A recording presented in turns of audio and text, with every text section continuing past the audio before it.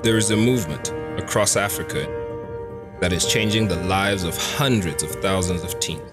It is fun, proven, and powerful.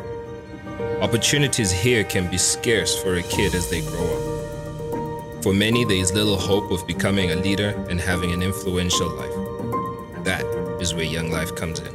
You may know Young Life. Our young adult leaders reach millions of kids all over the world. We are Jesus-centered and leadership-driven. Young Life is sweeping across Africa. We start in neighborhoods, slums, refugee camps, and schools where leaders hang out with kids. Walking through life with them, knowing their names, their stories, and their family. These kids gather weekly at Young Life clubs where they can laugh, walls are broken down, and they get a glimpse of who Jesus is. But life for these kids changes as their leaders share the messages of Jesus and the life they were created for. These messages have the power to transform their lives, and for many of these kids, their transformation in Christ begins at a Young Life camp. They pour in from towns and villages along with their leaders and kids from their neighborhoods.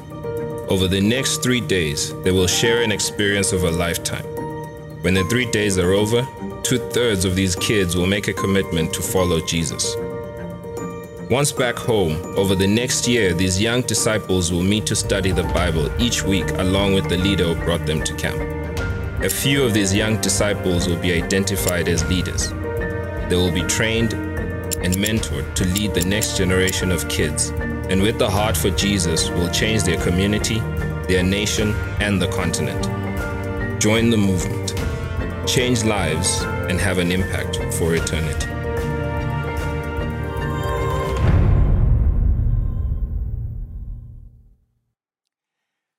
Good morning. I'm Steve Larmy, and Crossroads is my home, the home for Diane and I and our family. We've been members here since like 1993 when it was Cullen Avenue. Some of you have been around that long or longer, and many of you haven't, which is really good news.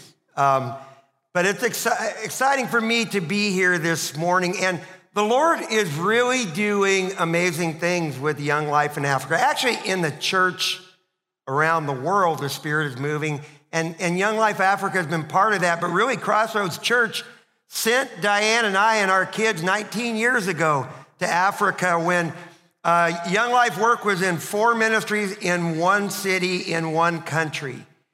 And through your prayers, friendship, partnership, and the movement of the Holy Spirit, we're now in 28 countries. Over 500,000 kids in Africa have a Young Life leader, a volunteer who loves Jesus, who knows them by name and has been in their homes and is sharing the love and the message of Jesus with those young people. And it's amazing. But at every step of the way, there's been Crossroads friends who's come and been on the ground in Ethiopia and in Mali and in Kenya and in Tanzania, and they're prayed for ministry and helped people and brought some training, and we're all part of this. And I just want to say thank you to Crossroads, and I'm so excited about where this partnership would go, but also this weekend, there's great opportunity. I saw out in the foyer, there's some trips to Kenya, to Dearborn, Michigan, to Louisville. Don't miss the opportunity to jump in and be part of what the Lord is doing. Speaking of jumping in, I'm excited to be here. The book of Acts is my favorite book. I love the book of Acts, and I have a whole lot I want to share with you. And so we have a lot of ground to cover. I've given Jeremy permission to be the Holy Spirit to give me the hook at the end. The book of Acts, actually, if you read the book of Acts, it has no ending. It just kind of, my message may be leaving you hanging. So in light of the book of Acts, but as I was praying this morning, preparing,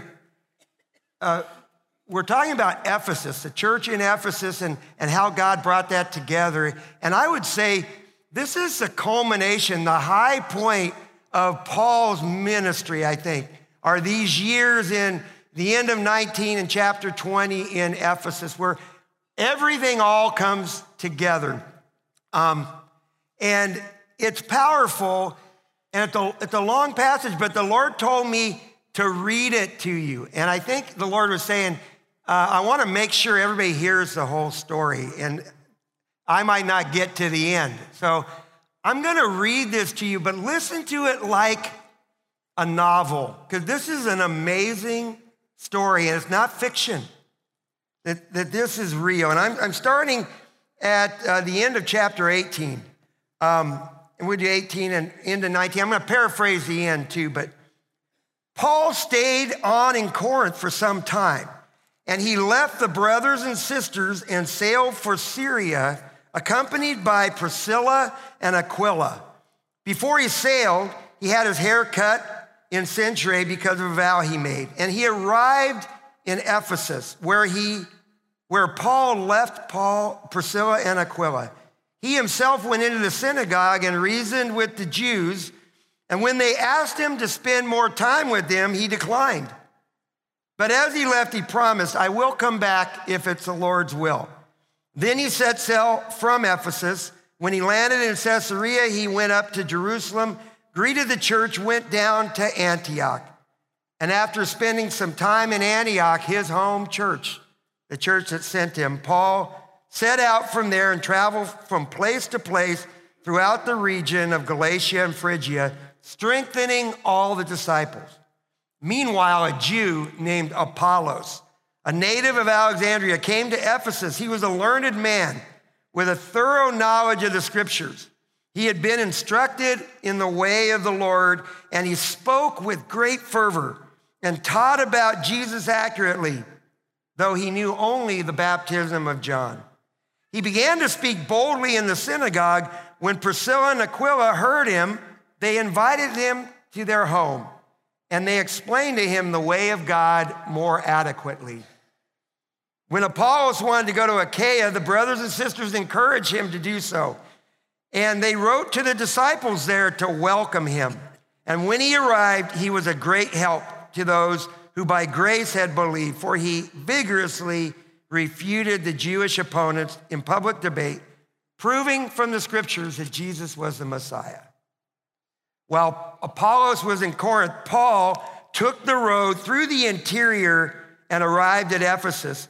And there he found some disciples, and he asked them, did you receive the Holy Spirit when you believed? They answered, no, I've not even heard of the Holy Spirit. And Paul asked, what baptism did you receive? And they said, John's baptism. And Paul said, John's baptism was a baptism of repentance. He told the people to believe in the one coming after him, that is, in Jesus. On hearing this, they were baptized in the name of the Lord Jesus.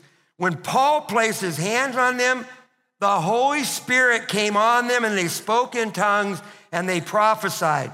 And there were 12 men in all. Paul entered the synagogue, and he spoke boldly there for 3 months, arguing persuasively about the kingdom of God. But some of them became obstinate, and they refused to believe and publicly maligned the way. So Paul left them. He took the disciples with him, and he had discussions daily in the lecture hall of Tyrannus. This went on for 2 years, so that all the Jews and Greeks who lived in the province of Asia heard the word of the Lord. And God did extraordinary miracles through Paul. So even handkerchiefs and aprons that had touched him were taken to the sick, and their illnesses were cured, and evil spirits left them. Some Jews who went around driving out evil spirits tried to invoke the name of the Lord Jesus over the demon-possessed. They would say, in the name of Jesus, whom Paul preaches, I command you to come out. 7 sons of Sceva, a Jewish high priest, were doing this. And one day, the evil spirit answered them, Jesus I know, and Paul I've heard of, but who are you? Then the man who had the evil spirit jumped on them and overpowered them, and he gave them such a beating that they ran out of the house naked and bleeding. You don't see that in the flannel graph Bible studies for the little kids. When this became known to the Jews and the Greeks living in Ephesus, all were seized with fear, and the name of the Lord Jesus was held in high honor. And the name of the Lord Jesus was held in high honor. And many of those who had believed now came forward and openly confessed what they had done. A number who had practiced sorcery brought out their scrolls together and burned them publicly. When they calculated the value of the scrolls, it was a lot. And in this way, the word of the Lord spread widely and grew in power. In this way, the word of the Lord spread widely and grew in power. And after all this had happened, Paul decided to go down to Jerusalem, passing through Macedonia and Achaia, and he said, I must also visit Rome. And he sent two of his helpers, Timothy and Erastus, to Macedonia, while he stayed in the province of Asia a little longer. And at this time, a great disturbance arose about the way. A silversmith named Demetrius, who made silver shrines for Artemis, brought in a lot of business for the craftsmen there. And he called them together with the workers and said, you know, from our business, we make a lot of money. And you see and hear that this fellow Paul has convinced and led astray large numbers of people in Ephesus and practically the whole province of Asia. He says that gods made by human hands are no gods at all. There's danger that not only we will lose our business, but also the temple of the goddess Artemis will be discredited. When they heard this, they were furious and began shouting, great is Artemis of the Ephesians. And this crowd rushed into a stadium shouting, great is Artemis of the Ephesians, causing a ruckus. They grabbed two of Paul's friends and were lifting them up. And in the midst of that, finally, people were confused. They didn't even know why they were there. And one of the town officials said, hey, we got to stop this. These people have not blasphemed our goddess or in any way broken our law. And so they calmed down and left. And immediately following that ruckus, Paul sent for the disciples, and after encouraging them, said goodbye and set out for Macedonia. You all, that is the picture of what happens when men and women who follow Jesus, full of the Holy Spirit, go and live that life, plant that life, and share it in a community. This is the picture, and it is amazing. It's amazing. And when I think of this story, there's a number of themes that really stick out to me. And the first are the people. And hopefully, as you've been looking through Acts, you realize that for whatever reason, God's plan for extending his kingdom, for reaching the lost, for lifting up the name of his son, Jesus, is us. It doesn't sound like a very good plan, but it's his plan from the beginning, that he would choose men and women who would fully surrender themselves. He would fill with his Spirit, and these men and women would go, and they would live in a community, live out this new kingdom, this upside down way of living, and they would share the message in the life of Jesus and turn the world upside down. You know, obvious star of the show in the whole book of Acts, or the last half, is Paul.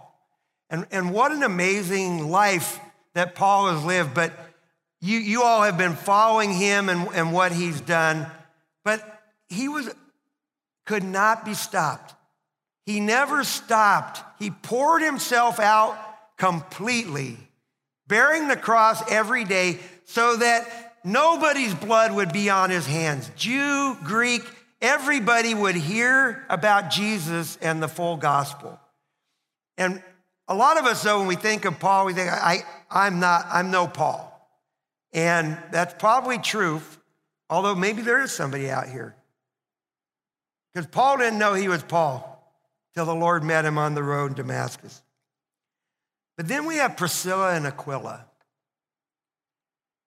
You know who the church planners were for the church of Ephesus? Priscilla and Aquila. Paul left them and on his way out of town stopped in the synagogue. I said something about Paul. He didn't go, hey, let's go look at the Colosseum and, I got 30 minutes. I want to go stir up an argument in the synagogue before I leave town. But he left Priscilla and Aquila. And when he left, he said, I don't know if I'll come back. If the Lord wills it, I will. He didn't know. In fact, if you look earlier in the book of Acts, Paul wanted to go to Asia. And when they say Asia in the book of Acts, it's kind of Western Turkey. Paul wanted to go to Asia, but the Holy Spirit kept him from going. His plan was to go to Ephesus, the second largest city and the hub of everything there, and the Holy Spirit didn't let him. So then he had a dream, goes to Macedonia, and then by sea they enter Ephesus. But it's Priscilla and Aquila are the ones that Paul chooses to leave behind and to begin this work in this key and strategic place. Priscilla and Aquila, they were refugees. They had lived in Rome and had been kicked out of Rome by Claudius and ended up in Corinth. And Paul came in contact with them and they invited Paul in. They shared the trade. They were tent makers. And they brought Paul into their home in Corinth and they became key anchor people. And their home became a place where people came in and out of. But can you imagine, they had no idea what they were doing when they invited Paul into their home and they welcomed him. Can you imagine the things they experienced and that they learned and that they heard having Paul in their home in Corinth for a year and a half? And they worked together making tents. Now, a lot of missionaries, in the missionary world, we call some of them tent fakers, where you get a job, but really I'm a secret undercover missionary, and the travel agency or whatever it is I start doesn't ever really make money. But Priscilla and Aquila were real tent makers, as was Paul.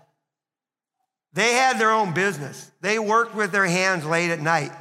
And I bet they made great tents. Because we know that not only did they make enough money to provide for all their own needs, but they also made enough to give to the poor and to help. So these were volunteer tent makers, had their own business, invited Paul in the home. And then when Paul was leaving, he said, I want you to come with me. And they went. And they did the same thing in Ephesus. They started their tent making business. They opened their home and they welcomed people. You all, what amazing people Priscilla and Aquila are. I think there's a lot of Priscilla and Aquilas out here. Men and women who love Jesus, who want more, who are willing to open their home and their life to others, willing to sit at the feet of the Savior and to learn and to share, willing to go and to take their life as a tent maker and as a family and open their homes to birth the church.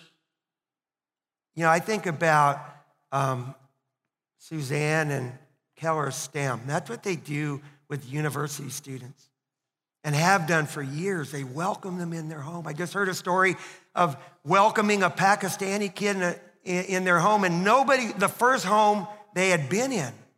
And that welcome made all the difference in the world. And I'm hoping a lot of you become Priscilla and Aquilas. And then there's Apollos, who becomes another great evangelist. And he comes to Ephesus, and he's a great teacher, but he knows half the gospel. But that didn't stop him. Nobody said, well, you got to go to seminary for 8 years. You got to get this certificate. You got to go through this training. He felt the Lord telling him to go to Ephesus. He didn't know anybody there. He showed up in the synagogue and just started talking about Jesus. But he was humble. And I love Priscilla and Aquila heard him in the synagogue, and they didn't stand up and say, hey, who are you? You don't even know the whole gospel. They didn't troll him on social media. They quietly grabbed him afterward and said, hey, Apollos, can you come to our house, stay with us? And they shared with him the full way. This is Aquila and Priscilla, a man and a woman, married couple, bring Apollos, this dynamic teacher who knows the scriptures, into their home, and he humbly learns from them. And then they send him to Corinth, and he makes a big difference in Corinth. But in God's plan, it's full surrender. A handful of women and men who fully yield themselves to the Spirit and to the gospel, who God uses, who are willing to go when they're sent. And it's this coming and going in churches like Antioch, sending Paul and receiving him back, and Crossroads, sending the Larmies and receiving us back. And everywhere they go, there's new names, Priscilla and Aquila and Timothy and Titus and Trophimus and Tychicus and all these names that never caught on in the Christian world. But everywhere they go, they're making disciples who come and go and welcome and share the gospel and grow and learn. Even though it's not complete, they go because they're filled with the Spirit. So that's the full surrender.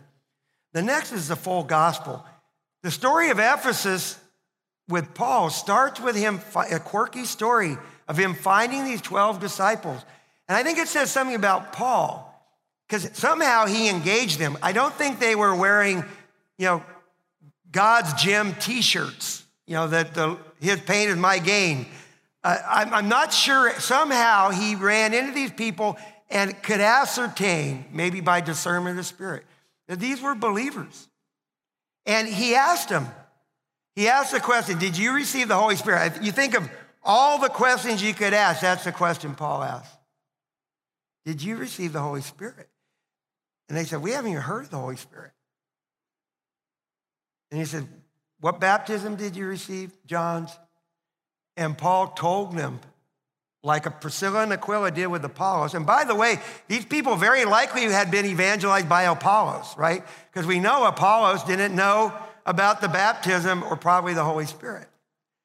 And they get baptized. Paul lays his hands on him, and they begin speaking in tongues and prophesying. And for some of us, maybe that's an experience we've had. For others, that feels foreign. But you all, this is what the Spirit can do and chooses to do as the Spirit pours himself graciously out on people. I remember being at a Young Life camp in Tanzania as one of our very first camps. And after the young people hear what Jesus did on the cross, we send them out in silence for 20 minutes. And we suddenly started hearing all of these noises. And we went out, and all these young people were speaking in tongues. And the Spirit had come upon them. Now, that's the only time. That doesn't happen at camp every time.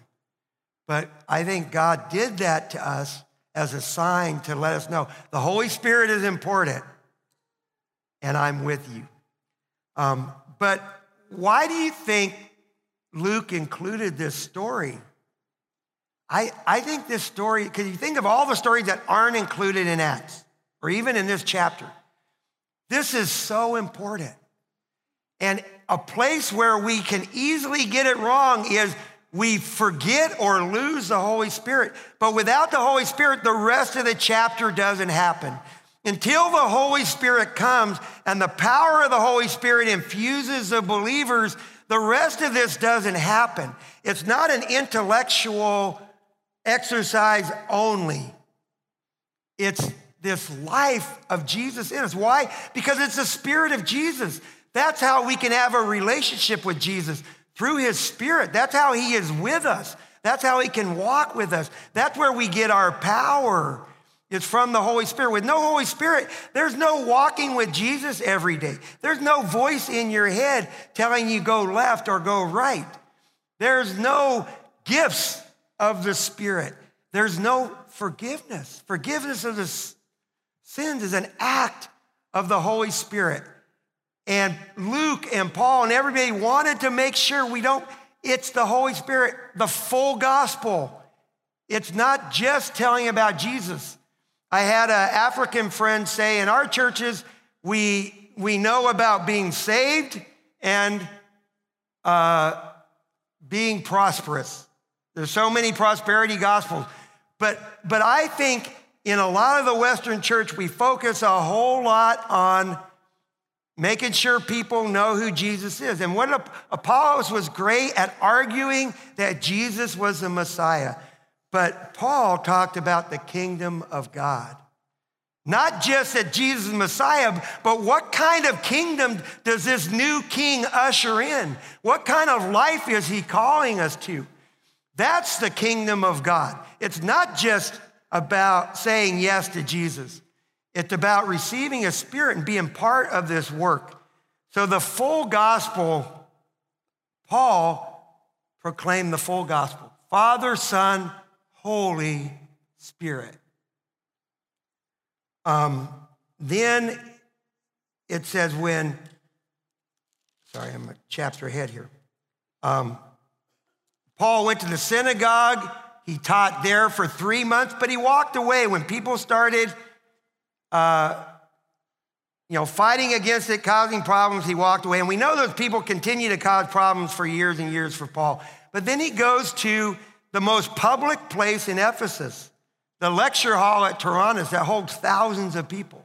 And every afternoon for 2 years, sat and taught the full gospel. Wouldn't you have loved to sit in that lecture hall?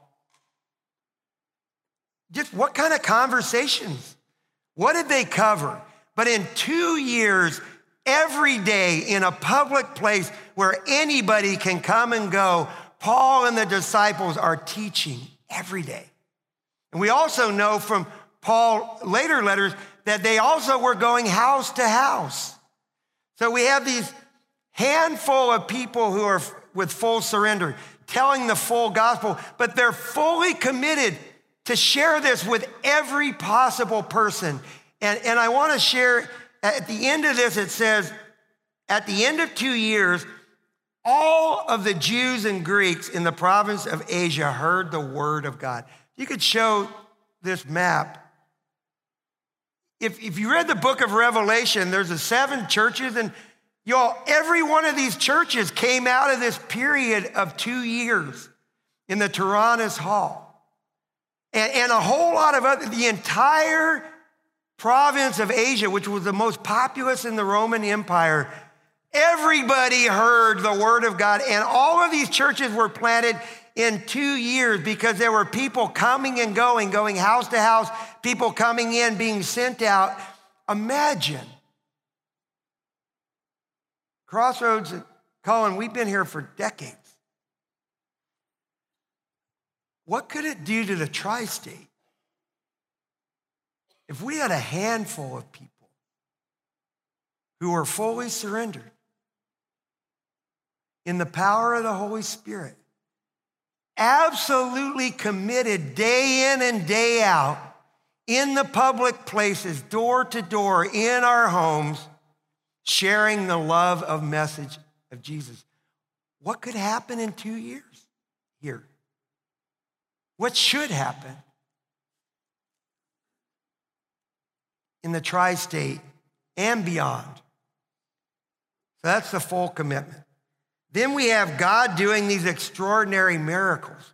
When we have these kind of people filled with the Spirit, sharing the full word of God, committed to living it out in a community, the full power of the gospel comes.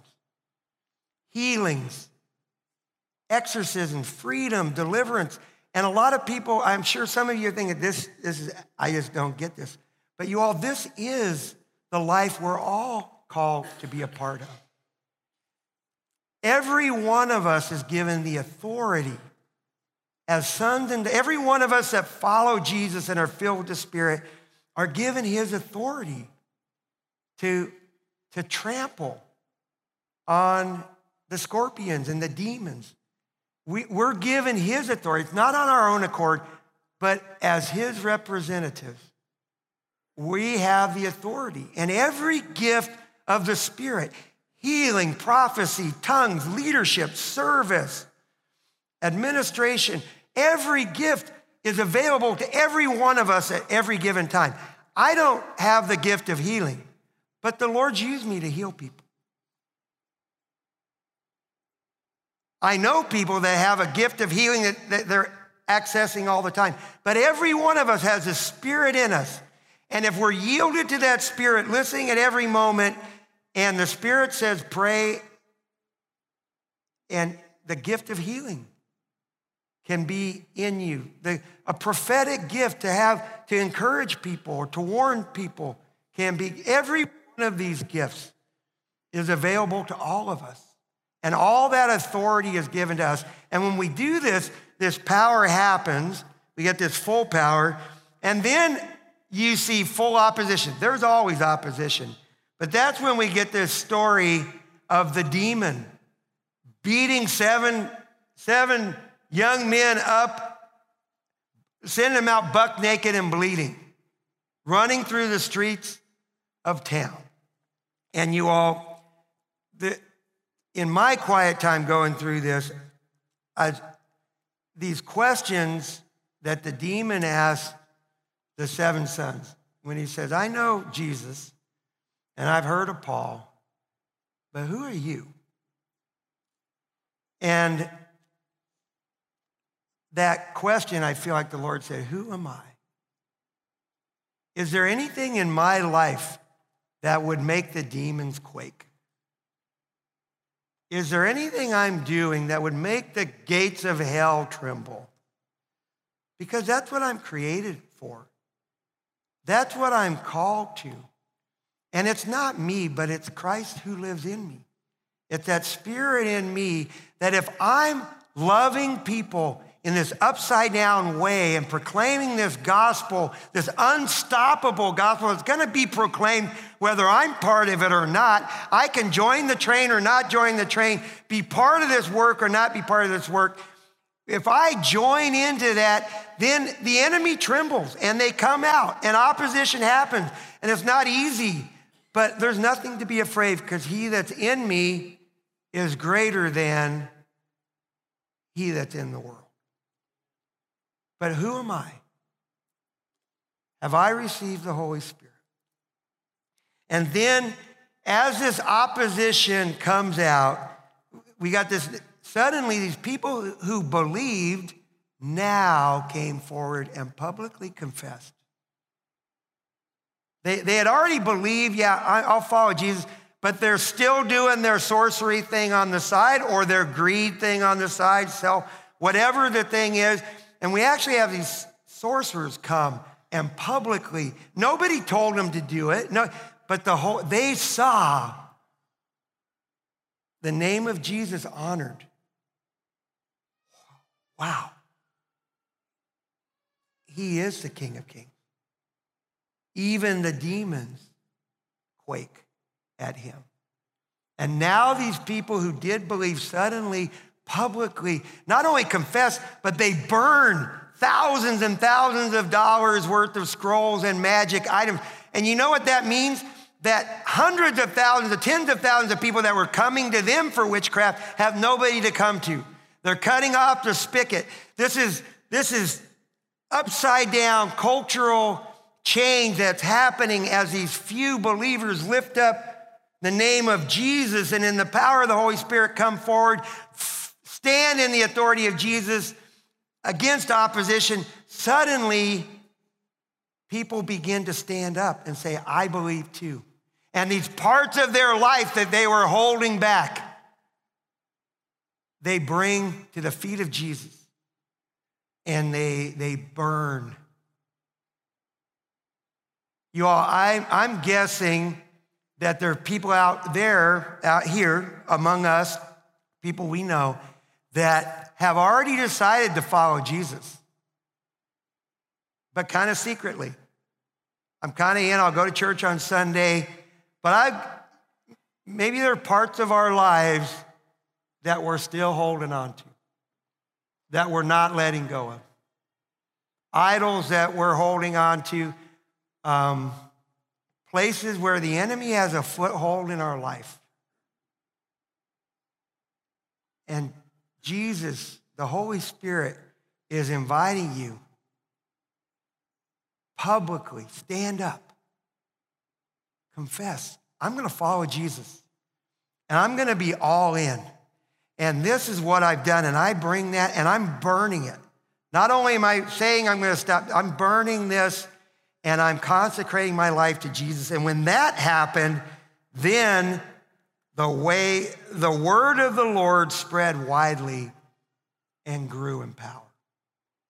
So there's this progression of God picking some people, and it's not many, who begin to live in a community of the kingdom of God where Jew and Greek and Gentile, male, female, are equals, are loved, where the barriers of racism and hate are taken down, where new systems are brought into place, and the old systems of the enemy, of principalities and powers, are torn down. And religion is so much a part of the systems of oppression in our world. You go to India and you see millions of people willingly stuck in poverty by a religion that tells them you can never leave. And in fact, leaving would be wrong. And you're stuck there at the benefit of who? The people at the top.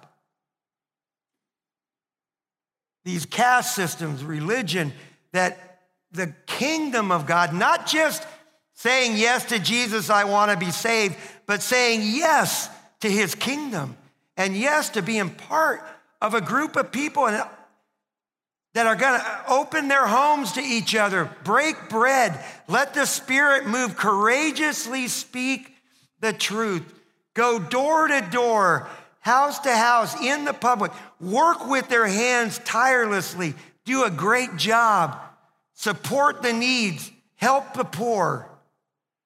When people grab onto that and say yes to that, and the power, we begin to walk in that authority and the power of the Spirit, and people will be healed. Captives will be freed. Visions and dreams, these happen. They're happening all over the world. They happen with believers in this town. They're happening in this room. But what if that became the norm here? What would the Lord do? And then, of course, the story ends with this mad riot, ruckus, and Paul leaves town, leaves Priscilla and Aquila. All right, you got this mad crowd. I'm leaving you now. Be warm and well fed. Priscilla and Aquila stayed.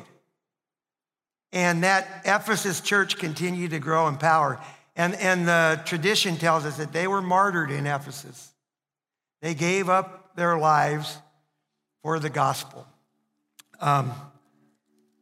In the letter to the Ephesians, Paul ends it by telling him, after all this glorious theology, all this practical living, he says the reminder is that our battle is not against flesh and blood, but it's against powers and principalities. And we got to put on the full armor of God. But we have that armor. We have that hope. Crossroads has been Antioch for the Larmy family. I pray that it will be Antioch for hundreds and hundreds of more in this community and beyond. I pray that the Lord will raise up Priscilla's and Aquila's here, who with the hard work of your hands and the hospitality of your homes and the humility of your learning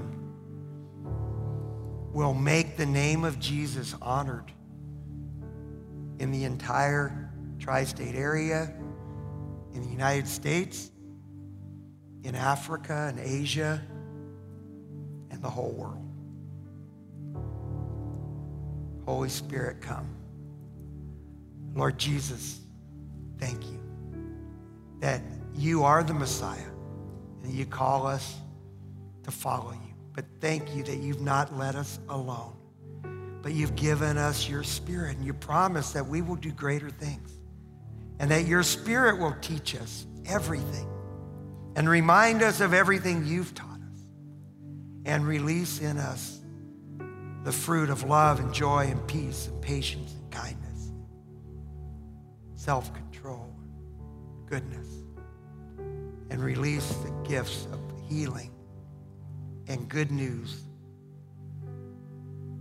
service for the world.